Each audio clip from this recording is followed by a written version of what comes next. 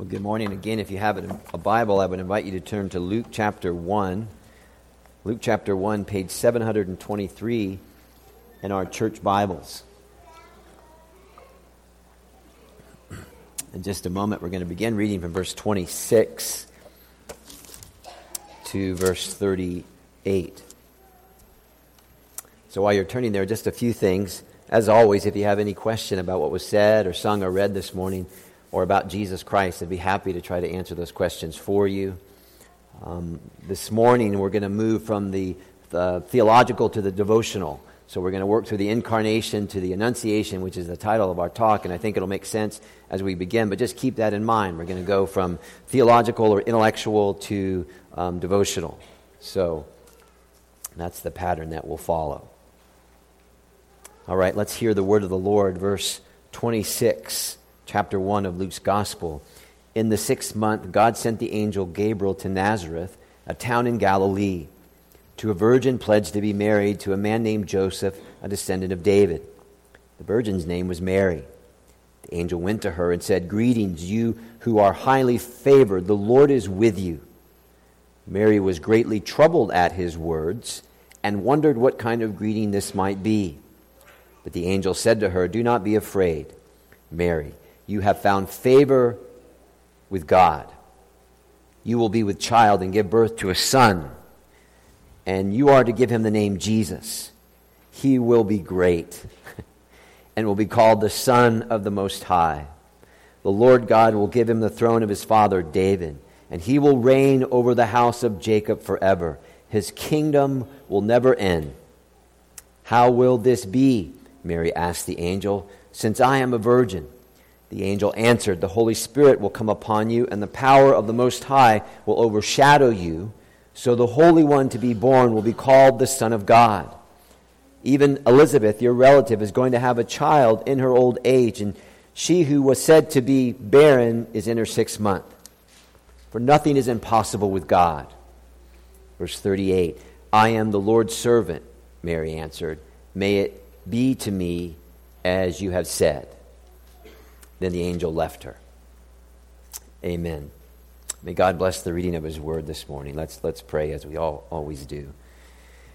Father, I am your servant, and we all need your grace to come to us now as your truth is preached. Remind us, God, that you would have never had these things written if you did not want these things known and explained.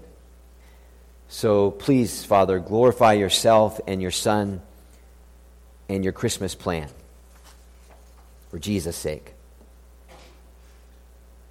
And may there be a touch of the supernatural on our time together today, second service, and through the evening hour. In Christ's name, amen. It's impossible to understand Christianity without being confronted by the miraculous. And any attempt to remove the miraculous from the story of Christianity is an attempt to try and remove the very heart of Christianity.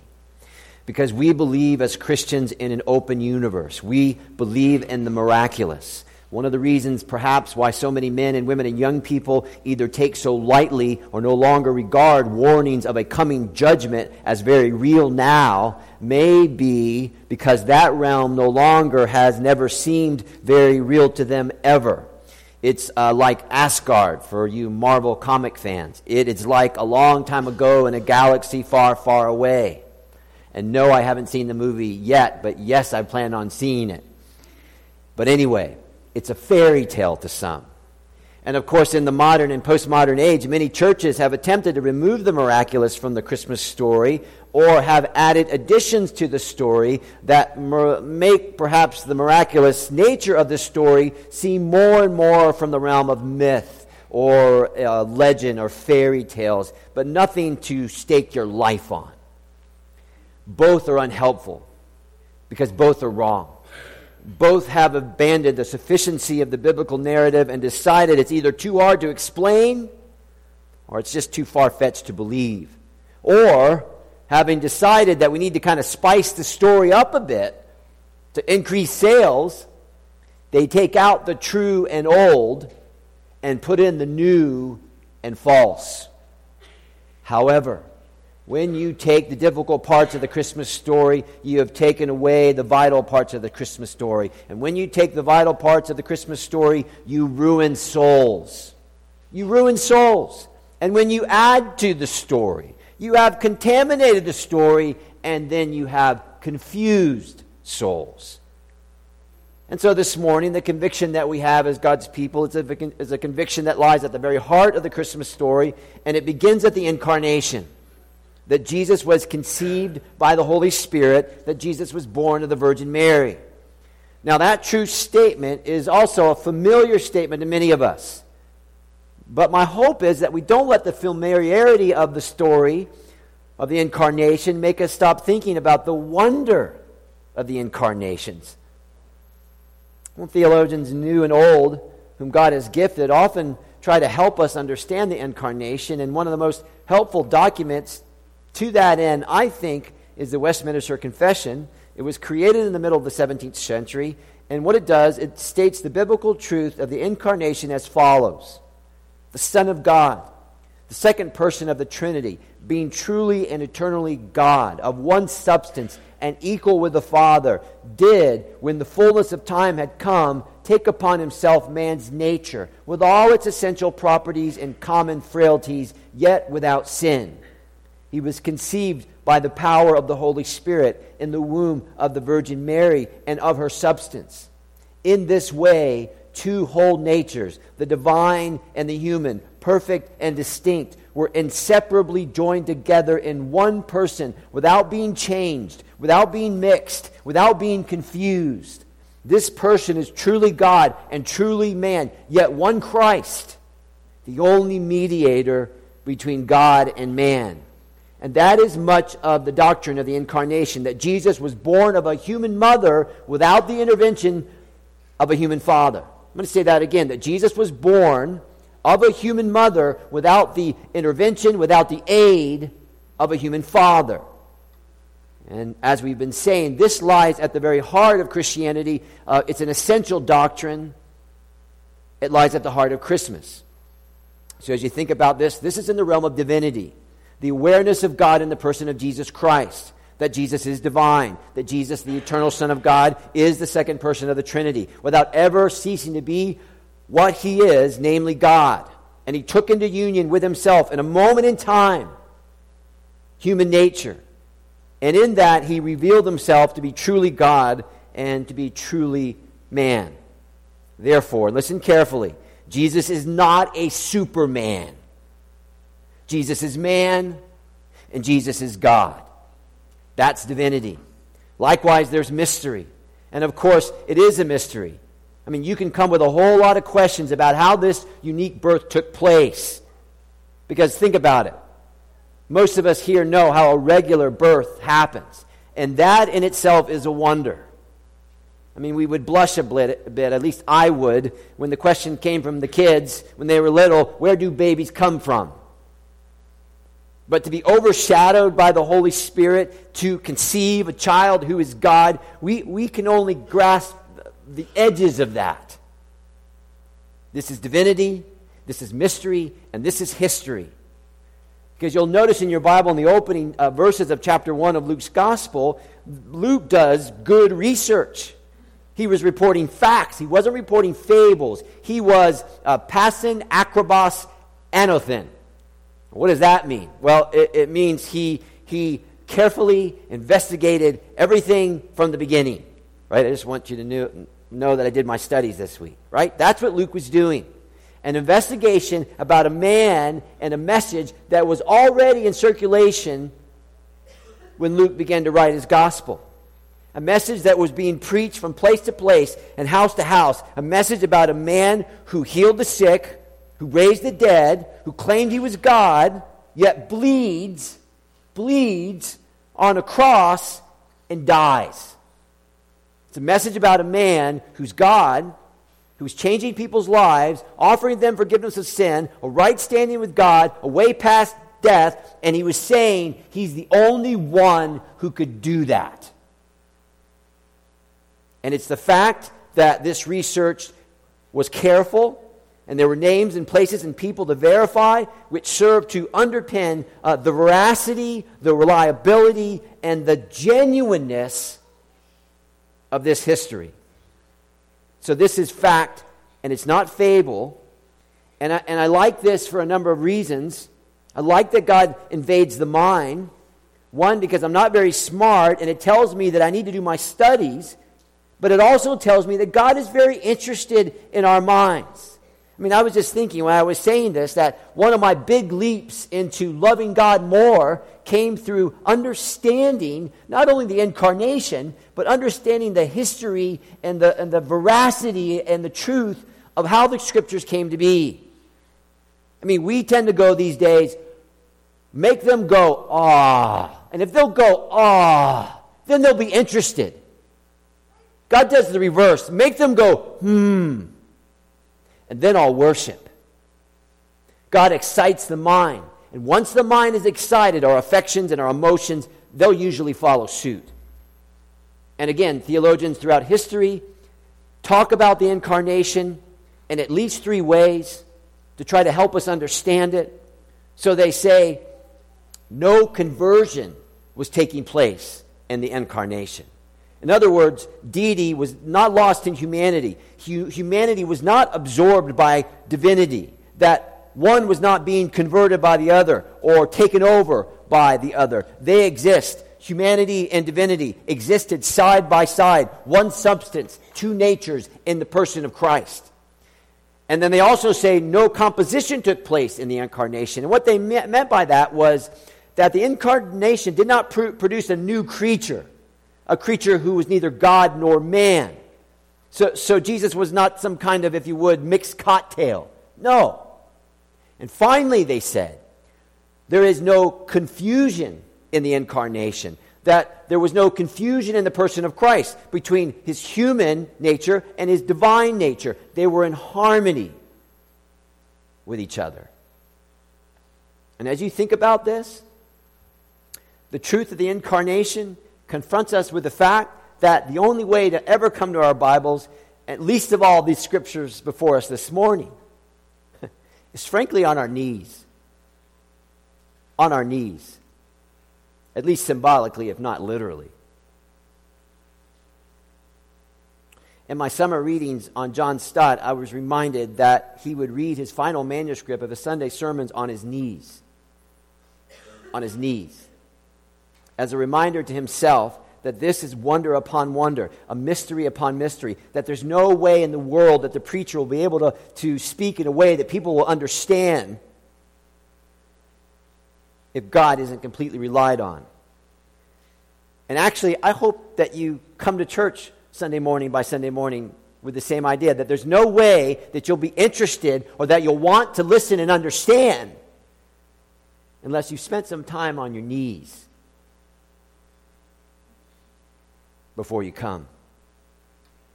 I read a tweet this week that said, our sermons begin and end on our knees. It's not the turn of a phrase, but the power of God that changes lives. Jesus said the same thing. Jesus was very clear. This is what he said, I praise you, Father, because you have hidden these things from the wise and the learned and revealed them to little children. What does Jesus mean here? Is he saying that we're going to have to go to little kid class to learn the Bible? Well, maybe in some cases. However, what Jesus is saying is this, okay, smart guy, you're really smart and you think that you don't have to listen and learn, you're top of the class. Unless you become like a little child, you'll no way and enter the kingdom of heaven. You will not understand the kingdom of heaven. And again, it's not that we become childish, but we become childlike. We won't understand divine truth if we do not first bow to it. We will not understand divine truth unless we come in need.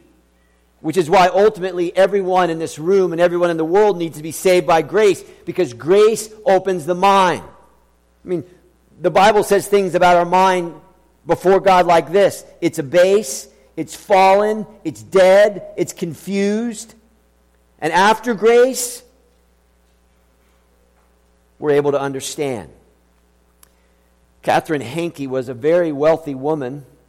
She worked among the poor just about her whole adult life. She wrote Christian poems and hymns.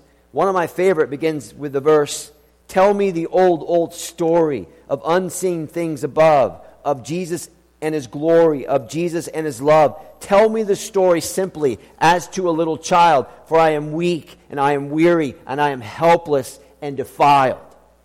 And you see, loved ones, that's how we learn from God. This is how we learn from God, and this is how we come to God. Right? But the modern man and the modern woman come to God with all guns a-blazing, right? With arms swaying around like an orangutan. You prove it to me. Prove it to me. Prove it, and then I'll believe it. And often, they only receive silence. Because the essential condition to receiving God's truth, His light from the Scriptures, is not sophistication. It's simplicity. It's humility. And it is need. Simplicity and humility and need. There's a reason why Zechariah had to be shut up for a while. And there's a reason why Mary embraced all the mystery of the incarnation. Listen to your Bible. Anyone who comes to God must believe that He exists and that He is a rewarder of those who diligently seek Him. That's Hebrews 11:6. This is the incarnation. It is a wonder. It is a mystery. 1 Timothy 3:15. This is what God says. "Great indeed, we confess, is the mystery of godliness. He was manifested in the flesh." Incarnation. Mystery, divinity, history. Okay, that's the theological part. Now to the Annunciation. And the Annunciation is simply the announcement of the angel Gabriel to the Virgin Mary of what was coming. And so what we'll do now as we kind of turn the corner here in our talk is we'll come with wonder, and we'll come with simplicity and humility, and we'll come, at least I will, in need. So if your Bible's open, you'll notice the opening phrase, verse 26. God sent the angel Gabriel to Nazareth, a town in Galilee. So I put down the phrase, number one, Mary receives grace. Now that's going to be really important. So if I was taking notes, I'd probably write that down. Mary receives grace. So you have a routine day in the life of this very young woman. It's probably possible that she was just doing her routine chores, and then all of a sudden, angel Gabriel comes to her. She is, verse 27, she's betrothed to Joseph. And this meant that they were not married yet, that they had not shared the marriage bed, but they were united before the culture in such a way that only a divorce could separate them, which was the nature of engagement, of being pledged to one another in that day. So this is a sacrosanct union, but it is an incomplete union. They haven't known each other physically. In other words, they were together, but not together. The full benefits of marriage were still waiting for them. And you'll see this if your Bible's open, that in the routine day, divinity breaks into history. In fact, I wrote in my notes, divinity breaks into history out of necessity. And don't skip over that. This whole event happens in a place and time. This whole event is happening in time because of our sin. Sin is being defeated here. So the angel Gabriel arrived, sent by God to the Virgin Mary, and she says, verse 28, "Greetings, you are highly favored, the Lord is with you." This is an acceptable translation. Mary, grace. The Lord is with you. Now think about that. That's what he's saying. Mary, grace. To you, the Lord is with you. Now you'll notice that Mary was greatly troubled, verse 28, but only by what she heard. Now why do I say that? Well, I say that because Zechariah, the father of John the Baptist, and you'll find this in verse 12 of the same chapter, he was startled and afraid by what he saw. The angel. In fact, the angel had to calm him down a bit. So to me, it's kind of funny. You have Zechariah, a priest, before God, who deals with the spiritual all the time, but when the angel pops in, he is terrified. And then there's Mary, a very young, common, poor lady, and an angel comes in, and she's troubled by not what she saw, the angel, but she's troubled by what she heard from the angel. Now, I can promise you that if I was her, I would have passed out, right? Usually in the New Testament, an angel pops in, and the first thing the angel has to say is, "Do not be afraid." If it was me, the angel would say to me, "Get up." Okay, come on. Verse 28, the Lord is with you, Mary. Okay, why is Mary troubled? And why is Mary wondering? I mean, isn't that a good question? You see, the familiarity of the story, we blow right past that. Well, because what Mary hears is actually not an unfamiliar greeting when you read the whole of Old Testament. Let me give you one example. Gideon. Gideon was the least and the last and the lowest of his family. Remember the overwhelming odds that they were up against, and the whole people group, they were hiding in cliffs and they were hiding in caves from their enemies. And remember the story of how God begins to reduce the army and so on. And so you have a desperate people in a desperate situation, and the journey begins with the angel of the Lord coming to Gideon of all people and saying, the Lord is with you, just like Mary, the Lord is with you, a mighty warrior. Right? Sure, all mighty warriors hide in caves and cliffs. Right? He is not even near mightiness. But this is what we need to know. This is the revelation of God into the weakness and into the frailty of man confronted by these horrible odds. He was not on his own a mighty anything, but he is now because the Lord is with him. And so the start of our forgiveness of sins, at least in the human realm, comes when this weak young lady is approached by an angel, given grace, and said, the Lord is with you. And perhaps Mary knew her Old Testament well enough to know the story of Gideon and to realize the significance of what was being said in that little phrase, you are highly favored and the Lord is really with you.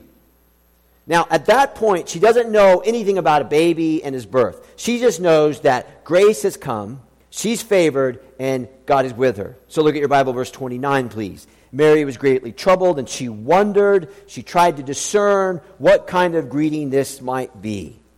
Now, I put in my notes, don't you like Mary for this? I mean, this is who she is.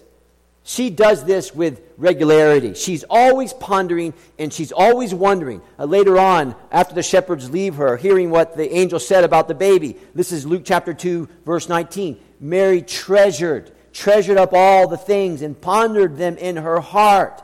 You guys, that was Mary's bent. She was a contemplative, meditative, happy thinker. She does the same thing at the age of 12. Jesus left himself at the temple. They had to go back and get Jesus, and everyone is astonished by Jesus. And once again, Mary is treasuring up these things, holding them in and thinking them through. So this is Mary as Mary. She's being who she is. Verse 30, Gabriel says to her, don't be afraid. Let me tell you what's going to happen. Now put yourself in Mary's shoes for just a moment.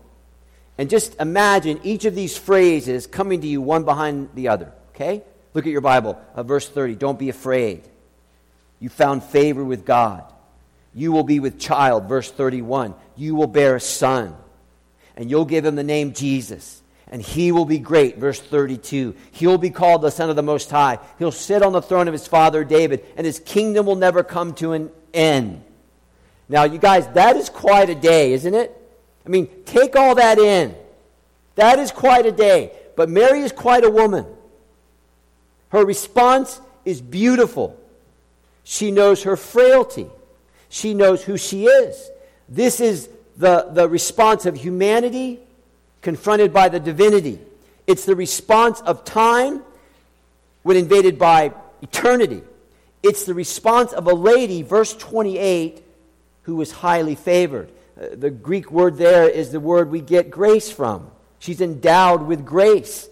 This is what it means, you guys, to be given grace. This is a woman who's been given the grace of God. What does the grace of God do? Well, it converts, it convinces, and it humbles, and it gives faith. Those of you that did the home group session last year when we worked through Genesis, remember the story of Noah, Genesis 6:8. If you skipped over the fact that Noah received grace from God, then you made a mess of the whole story. Noah received grace, and once Noah received grace, then all those good things happen. What do people who have been given the grace of God do? Well, in part, they ask the right question, because this might be too simple, but Mary, after hearing all this terrific stuff about her child, about a king, and he's going to be great, and he's going to be the Son of the Most High, Mary is not ready to put a bumper sticker on the back of her minivan telling the world how great her kid is going to be. She doesn't do that. She just asks an amazingly basic question. How will this be since I am a virgin? How can I have a baby if I'm not officially married? That's a good question. In light of all that was said to her, that is a humble question. And so the angel replies. And again, the reply of the angel is in language, I think, that is so restrained. It's beautifully restrained. This is not the kind of earthly street language that is so common today. This is not how the modern 21st century person describes these things. Mary has never known a man. Well, think with me. She's never known a man. She probably knows what should happen, but she has never experienced what actually does happen. And the angel, Gabriel, is in charge by God to tell her what will happen. So this is a natural question. How will this be since I am a virgin? And here's the answer. The Holy Spirit will come upon you, and the power of the Holy Spirit will overshadow you. Now that would mean something to Mary. She would probably have known that the revelation of God oftentimes in ages past would be God disclosing himself in a cloud, where God reveals himself, and at the same time, he conceals himself in the cloud. So remember the Exodus, the pillar of cloud by day. Job 22:14, clouds are the hiding place for God. Psalm 97:2, clouds and thick darkness surround him. Think of your New Testament, of the Transfiguration, Mark chapter 9. God speaks from the cloud. The cloud both conceals God, and the cloud also reveals God. When Jesus is taken away into heaven, what happens? The cloud received him. So the angel says, the Holy Spirit will overshadow you. It's going to cast a shade over you, Mary. It will overshadow you. And something's going to happen. A natural result will happen when God overshadows you. And you guys, that's the mystery of godliness. Jesus appeared. Jesus appeared not like, ta-da, here I am. But he appeared as a fertilized egg. And then after a few things, a fetus. And that's a mystery. God's a fetus. Now, when a husband and wife produce a child, the child usually grows up and asks questions. Some good, some bad. One of the questions they will ask is, where was I before I was born? What do you say to them? You say, well, go ask your mother? No, you would tell them you did not exist before you were born. You were nowhere. And that is mysterious. You weren't floating around in some kind of personhood. But that is not what happened with Jesus. Jesus always existed. The second person of the Trinity humbled himself and became a man. Jesus was not created. Jesus predates his birth. He's the only one that can say that. Listen to Luther. We must both read and meditate on Christ's birth. If the meditation does not reach the heart, we shall sense no sweetness, nor shall we know what comfort and relief there is for humankind in this contemplation. The heart will not laugh and be merry. There is such goodness and richness in this nativity that if we should see and deeply understand, we should be dissolved in perpetual joy. Now, do you understand what he's saying? This is what he's saying. And again, the modern mind has such trouble understanding and actually believing this. This is what he's saying. If we really thought through this Annunciation, and we really thought through the Incarnation, if we thought humbly and deeply about this, joy would overtake us. Joy would overtake us. So the big question, do you stand in need of joy this morning? Well, what are the usual routes that we go?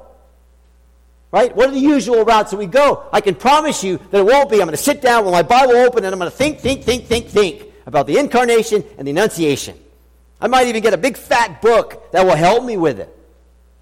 Because what Luther's saying is put all your puny problems in relation to God. Put all your puny problems under the jurisdiction of God. And think these things through. Think them through. Why? Well, this is what the Bible says. Those who humble themselves will be exalted. But the one who's convinced that they know better, they'll know nothing. And therefore they will enjoy nothing. Verse 37. Because nothing is impossible with God. Mary receives grace. That's number one. Number two, Mary becomes a servant of the Word. So the story. The angel has given Mary information. She has pondered these things. Gabriel then gives an explanation, and a response is submission. It's beautiful. Verse 38, I am the Lord's servant, Mary says. May your word to me be fulfilled. Then the angel left her. That is grace. I mean, who would say, oh yeah, that's what I would have done? Would it really be that easy? Grace came down on Mary, a very pregnant young lady, unmarried in the community. How does that usually go? Would you find that easy to do? What will they say about me in the community? They'll say I cheated on Joseph. They'll say that the birth is illegitimate. And that's what people said. Actually, that's one of the arguments for the incarnation. Many of the Jews would poke fun at Jesus and say, we know who his mother is, but we don't know who his father is. He's an illegitimate child. We don't know where he came from. But of course, they never knew, the Jews, his true father. Now beyond that, Mary's going to have to tell Joseph. Right? Before, I'm the Lord's servant. Mary answered, may your word be to me fulfilled. I'm going to walk out of church. Here we go. But I still got to tell Joseph. What am I going to say to him? Matthew chapter 1 with just a bit of conjecture. Hey, honey, how was your day? It was good. Good, but we need to talk. Okay, let's talk, my lovely bride. Joseph, I'm going to have a baby. What? I'm going to have a baby. A baby? I'm going to need to sit down. Because I know it's not my baby. Mary, what did you do? Matthew chapter 1, verse 19. Joseph was a just man and unwilling to put her to shame. He resolved to divorce her quietly. There's no need to embarrass her. I'll just say it's over. Something happened and it's over and we're done. And then Joseph goes to his bed and he tries to go to sleep. Matthew chapter 1, verse 20. And as he considered these things, behold, an angel of the Lord appeared to him in a dream, saying, Joseph, son of David, do not fear to take Mary as your wife, for that which is conceived as her is from the Holy Spirit. She will bear a son, and you shall call him Jesus, for he will save people from their sins. When Jesus woke up and did what the angel had told him, he married Mary, but had no intercourse with her until she had given birth to a son. Then he did what the angel told him and gave him the name Jesus, which means God is salvation. Now please listen as we kind of draw to a close. Mary receives grace. There's no way that Mary could have responded this way if God did not favor her. Mary then becomes a servant of the Word. There's no way that she would have said yes to these things and believed on these things in a way that was quite different from Zechariah if she did not bow to the authority and the sufficiency of the Word of God. So she gets a life-changing message. This is a mind-stretching mystery. She's got to do the common things and go home and tell Joseph. But then this offers her and us a soul-stirring question. Right? What are we to do with the incarnation and the Annunciation? What are we to do with all this? It's part of the story. God wants us to know. What do we do? Well, the Archbishop of Canterbury, this would have been in the late 90s, and the actress Jane Fonda once had a conversation at a mealtime. The Archbishop said, Jesus is the Son of God, you know. Jane Fonda says, maybe he is for you, but he's not for me. The Archbishop of Canterbury replies, Jane, either he is or he isn't. And that's it. Either Jesus is the Son of God or he's not. Either he's a Savior of the world or not. Either he's your king or not. Jesus is not kind of anything. He's not kind of God. He's not kind of a Savior. He's not kind of a man. He's not kind of a king. He's God. He's Savior. He's incarnate. And he's the King of Kings. And Mary and Joseph got it right. They responded by faith. And that is a response that God calls for all of us. Mary essentially said, let it be. Right? A little bit of the Beatles. Let it be. Let it be. As your word says, I am your servant. Just let it be. And Joseph, similar. There's a song that says, and I think this is Mary, take my life and let it be consecrated, Lord, to thee. Take my moments and my days. Let them flow in ceaseless praise. And take my hands. Take my feet. Take my lips. Take it all. That's Mary. Take it all. And then there's Joseph. I'm going to do exactly what the Word of God says. I'm going to take her home. She's going to be my wife. And I'll do what the angel said. I'm going to name him Yeshua, Jesus.